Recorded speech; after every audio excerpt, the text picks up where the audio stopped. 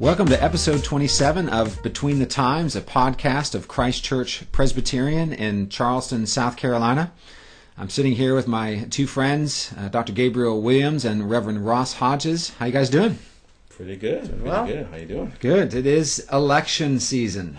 Yes. Yes, it is. Yes, it is. Yes, we are in the throes of election season. The Iowa caucuses were just last night, and all of the various results are out, and it's interesting to see the responses of the various main candidates, Trump, Cruz, Rubio, Sanders, and Hillary Clinton.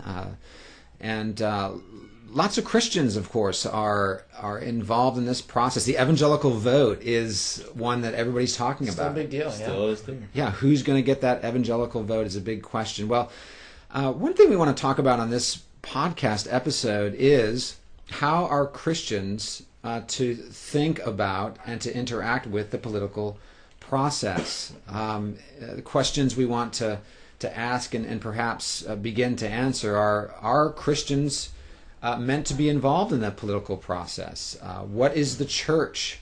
What's the church's role in the political process, if any? Is it okay for a committed Christian to run for office in our day? Right. That's right. How are we supposed to think about this process? And one thing as well I think would be helpful for us to talk about is, a lot of Christians, they seem to just get really angry and grumpy about the leadership, political process. Yours truly was one of those grumps. And we can get cynical. Yeah. And one of the problems is we stop praying for our government. Amen. And we are commanded in Romans 13 to pray for our leaders and elsewhere in 1 Peter as well. And we need to get back on our knees and not complain as much and not be so cynical, but pray more. But this whole question of how we are to interact with the political process is an important one.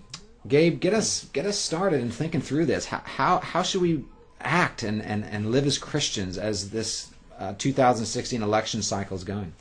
Well, the first obvious point is that you should think like a Christian. Yes. Yes. All right, well, that's the end of our show. Thank you for joining us on Between the Time. Our 12 listeners are now got it all sorted out.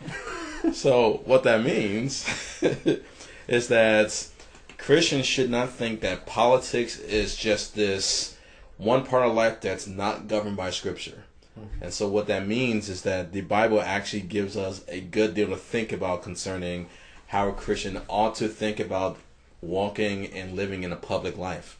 So one of the more basic things that a Christian should realize first is that although politics is very important, political leaders will establish policies that will have far-reaching implications.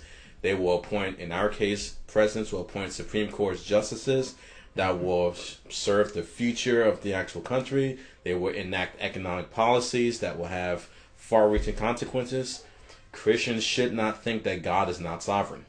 They should not come to the table believing that if we get this election wrong, then we're going to see the entire earth cave into itself. Right. The actual goal, and I think one book to read that kind of brought this to light in my eyes was Daniel, where you see a man who was in exile. His entire people was in exile, but Daniel himself is in exile. And what is basically said is that even in the great kingdom of Babylon, kings rise and they fall. And more specifically, it is God himself who raises up kings. He brings down kings. He's the one who establishes kings. So even in a situation like this, where in a legitimate sense there's much to be said about what will be the future policies, realize as a Christian, we do not rest our hope and our future hope upon the political process. We hope for good things, but we don't put everything into it. And we live in two kingdoms, don't we? Amen. We are citizens of the kingdom of heaven by grace through faith in Jesus Christ, and we are, three of us, American citizens. Yep. So Ross, how are we supposed to think about that dual citizenship, as it were? Where do our primary allegiances lie, and how are we to think about this passing evil age? Yeah, well, that's an easy question to answer in about 30 seconds. No, this is obviously a big discussion, and we could talk about it for a long time. But at heart, we need to realize that we do have a foot in two different kingdoms, as you say. Now, God owns both of those kingdoms. That's a big point. And in talking about the doctrine of the two kingdoms, we don't want to say that God is ruling one, namely the spiritual kingdom or the heavenly kingdom, and He's not involved or ruling the other, and so we don't think Christianly about it. Both kingdoms are God's, but He rules them differently. And there are two different purposes and sort of goals in one respect that needs to be qualified, but of the two kingdoms. And so we don't want to overlap those in such a way, as Gabe was saying, as where our hope is centered on this life and this world, and therefore the politics and the economies and the healthcare systems of this life and this world. And so we think about our ultimate hope always as being grounded in the gospel. And we think about the mission of the church as serving that, ultimately as serving that kingdom, the kingdom of the gospel, the kingdom of Christ. And now that kingdom exists within the common kingdom of this world, but they're not the same thing. And so as we're involved in the American political process, we need to realize that we have brothers and sisters who are involved in the Chinese political process, or the Western Europe political process in one of the countries there. And we need to remember that our highest allegiance must be to that heavenly kingdom, that spiritual kingdom, so that whether we are American or Chinese or German or whatever, our unity as Christians and our allegiances are united in Christ first and foremost, and that everything else is subordinate to that. Yes, and I think a helpful way to make the distinction between the way Christ rules the kingdom of God and the visible kingdom, the church, and the common kingdom or the kingdoms of this world is that in the church He rules through His keys of the kingdom, which is the preaching of the gospel, the sacraments, church discipline. Right. And He rules through His ordained shepherds, His leaders. And so that's the way He rules through the ministry of the church in the kingdom of God. Now, in the world, He rules through His providence. Yes. And through the ordaining of leaders. Those leaders are all over the map in terms of their commitment to morality and justice and that kind of thing. But God, we are promised, is working all things together for good to those who love Him and are called according to His purpose. Right. So even the worst ruler will be used by God's hand in a sinless way to work His salvation for His people. Which we see happening in Scripture all the time. I mean, Gabe mentioned Daniel, and you see the things happening there. We see Cyrus mentioned by name in the book of Isaiah.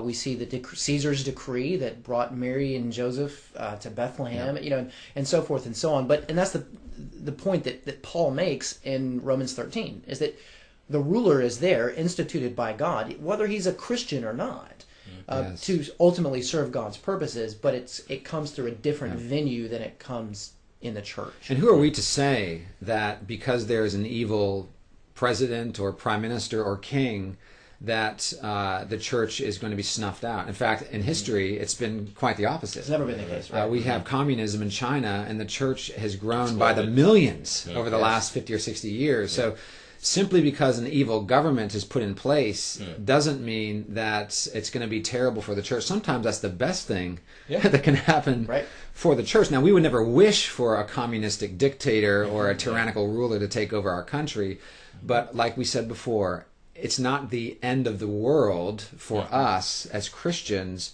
or it's not the end of the church if there is an evil person that is placed into some office.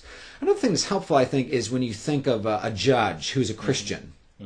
Okay, they are citizens of two kingdoms. They're a judge and meant to bring justice and to rule in justice.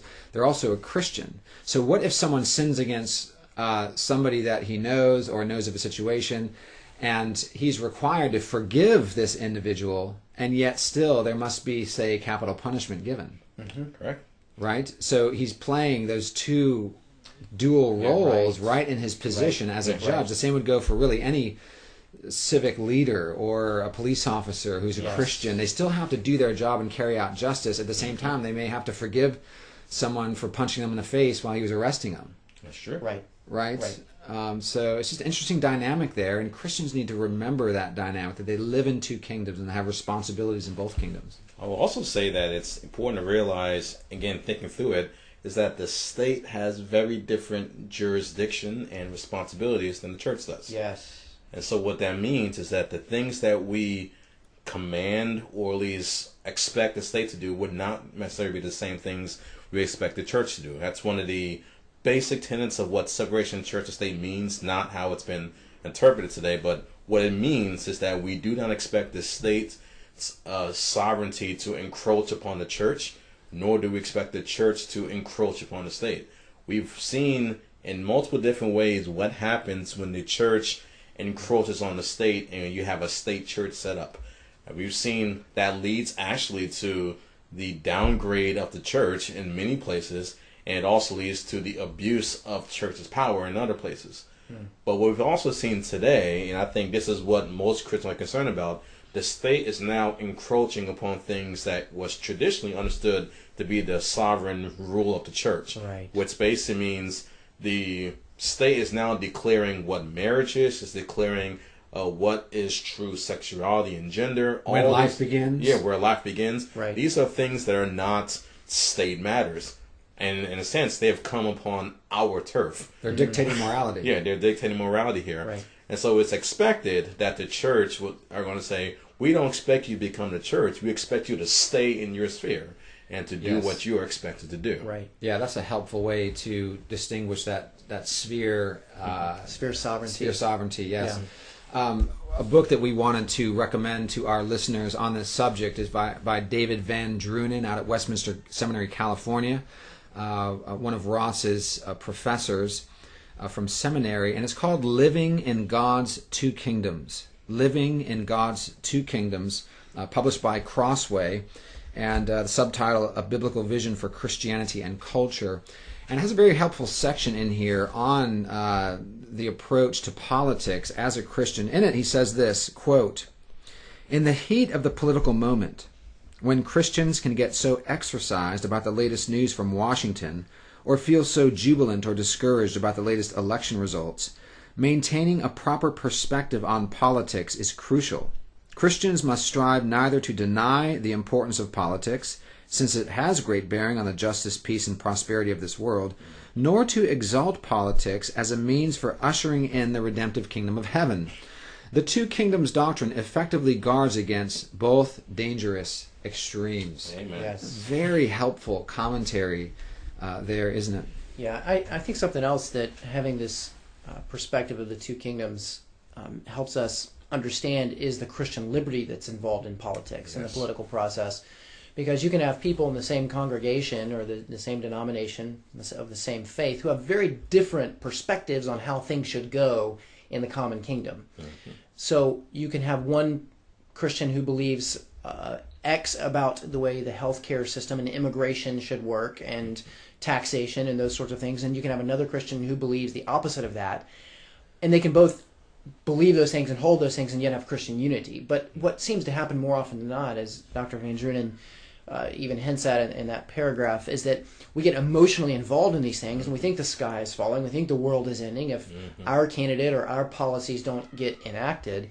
And so we freak out. And then we get heated discussions with brothers and sisters in Christ, and we tend to associate our unity with the political realm instead of in Christ. And that's dangerous. We don't want to do that. That's right. And I think a lot of these discussions, there's just a lot of pride.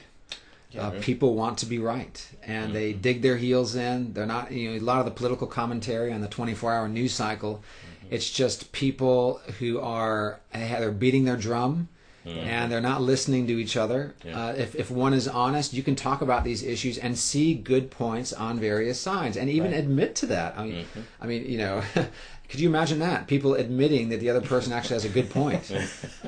We can look at different perspectives on healthcare, on immigration, on the size of our military, all of these things, and have a good, honest discussion, and then charitably disagree at the end. Yes. We as Christians don't need to be so exercised and heated in the discussion that we can't have honest discussion, counterpoints, and still, as you say, be unified with a fellow Christian. A lot of our British evangelical friends have very different views than we do as American evangelicals. Oh, sure. When I was living over there for a couple of years, I about fell over a couple of times because the most godliest people that I knew were just on opposite poles that I was in terms of a lot of different things connected to politics. And what it tells us is that, and we may not like to admit this, but we are very affected by the American political cycle as Christians. We are. And our categories of thinking about things are very much, I'm not going to say driven by them, but we kind of swallow it whole without actually assessing it.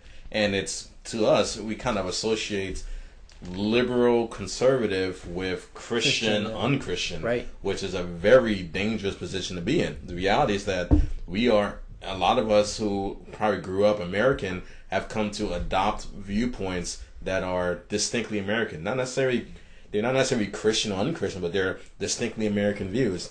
And if we project that upon anyone else, particularly those who are outside of our congregation or country, we are basically having a artificial division among each other within the church. That's right. And Pastor Ross, let me ask you a question. Would it ever be right or appropriate for a church to have, say, a political candidate come to a worship service, have them stand, say, hey, this would be a great person to vote for, or have that political candidate preach in the service?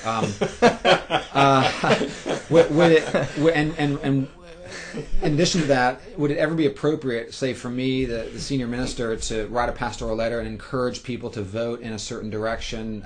Because that happens in a lot of even evangelical churches. Right. What would you say to that? I would. Nice leading question. Yeah, thank you. That would not be appropriate. Why? Yeah, and it's an issue that good people can disagree on, but we see that the realm of the church is to preach the gospel and to expound the word of God, and not to promote a particular political party for the reasons we've been talking about. Is that the Bible doesn't say you have to vote with this party or that party, or have your immigration policies or healthcare policies or anything like that be a certain way. There's Christian liberty there. And so, no, it is very inappropriate to have the church as the church and a minister as a representative of Jesus Christ telling people who to vote for. What is appropriate is to expound the Word of God and to make application to people's lives with that. And so, yes, there will be things that overlap with politics in that category, such as abortion, such as biblical sexuality and marriage. And our job then as pastors is to expound the word and to apply it to people's lives, but not crossing that line and saying, therefore you need to vote for this person. Right. They're smart enough to figure that out on their own if they're walking with Christ and Absolutely. Applying the truth, right? And if we are making disciples according to the word, as you say, Ross, people will make those applications to the way that they will vote, the way that they will live, and in that sphere, in that common kingdom, as it were. Ephesians 4 says, I therefore urge you to walk in a manner worthy of the calling to which you have been called, with all humility and gentleness, with patience, bearing with one another in love, eager to maintain the unity of the Spirit and the bond of peace. Wouldn't it be wonderful if that was applied to politics, even just with the Christians, instead of this kind of fiery rhetoric that gives no credence at all to anybody else's viewpoint but one's own? Right. There needs to be a measure of humility, and that is key to unity in the church, is to say that my viewpoint on this particular thing, which is biblically speaking a gray area, is not the only viewpoint that needs to be considered here. Yeah, so the gospel is the heralding, the joyful proclamation that God sent his Son Jesus Christ to die for wretched sinners, that we, by grace through faith in him, would have forgiveness, imputed righteousness, and everlasting life. There's no news that's better than that. And there is a kingdom that is coming in Christ. And it's in that kingdom that we have our ultimate allegiance. Yes. And so the gospel is not this candidate or that candidate getting into office. That's never the gospel. And it should never be confused as being the gospel for different people that have a passion for various causes, constituencies that are going for this kind of healthcare or this kind of immigration reform or whatever. So important that we get this right as we lead up to, it's the February 20th caucus in South Carolina? South Carolina caucus. Primary, yeah. Proper, yeah. And just to be clear, we're not saying that Christians can't be passionate about these things and can't be involved and can't give money. No, we're saying absolutely they can do that, but they can't do that in a way that is going to cross these lines that we've been talking about and create division and disunity in areas that the Bible gives us Christian liberty in. In terms of the confession, Christians should not attempt to bind the consciences of Yes. other believers Yes. based on political issues here. Nor should the Christian believe that the spread of the gospel depends upon your leader being elected. Neither of those are true. And I think the better that we understand those 2 points, the more clear-headed we'll be when we actually discuss these. Yes. It also means, and this is my personal view, in one sense there is a sense where we always seem to hear about politics, but it's very rare we actually just sit calmly and talk about political issues. And that's because we probably think someone's going to try to bind your conscience and try to guilt trip you into picking the candidate. If we can remove that out of the way, we can actually have much more peaceable and productive conversations about it. And we can disagree and move on and still love each other. Well, this has been, I think, a helpful discussion on these important matters, and we do hope that you go out and be a good citizen and vote in February here in South Carolina, and also when the presidential elections come. Be a good citizen, and be a good citizen of both kingdoms. We'll see you next time on Between the Times.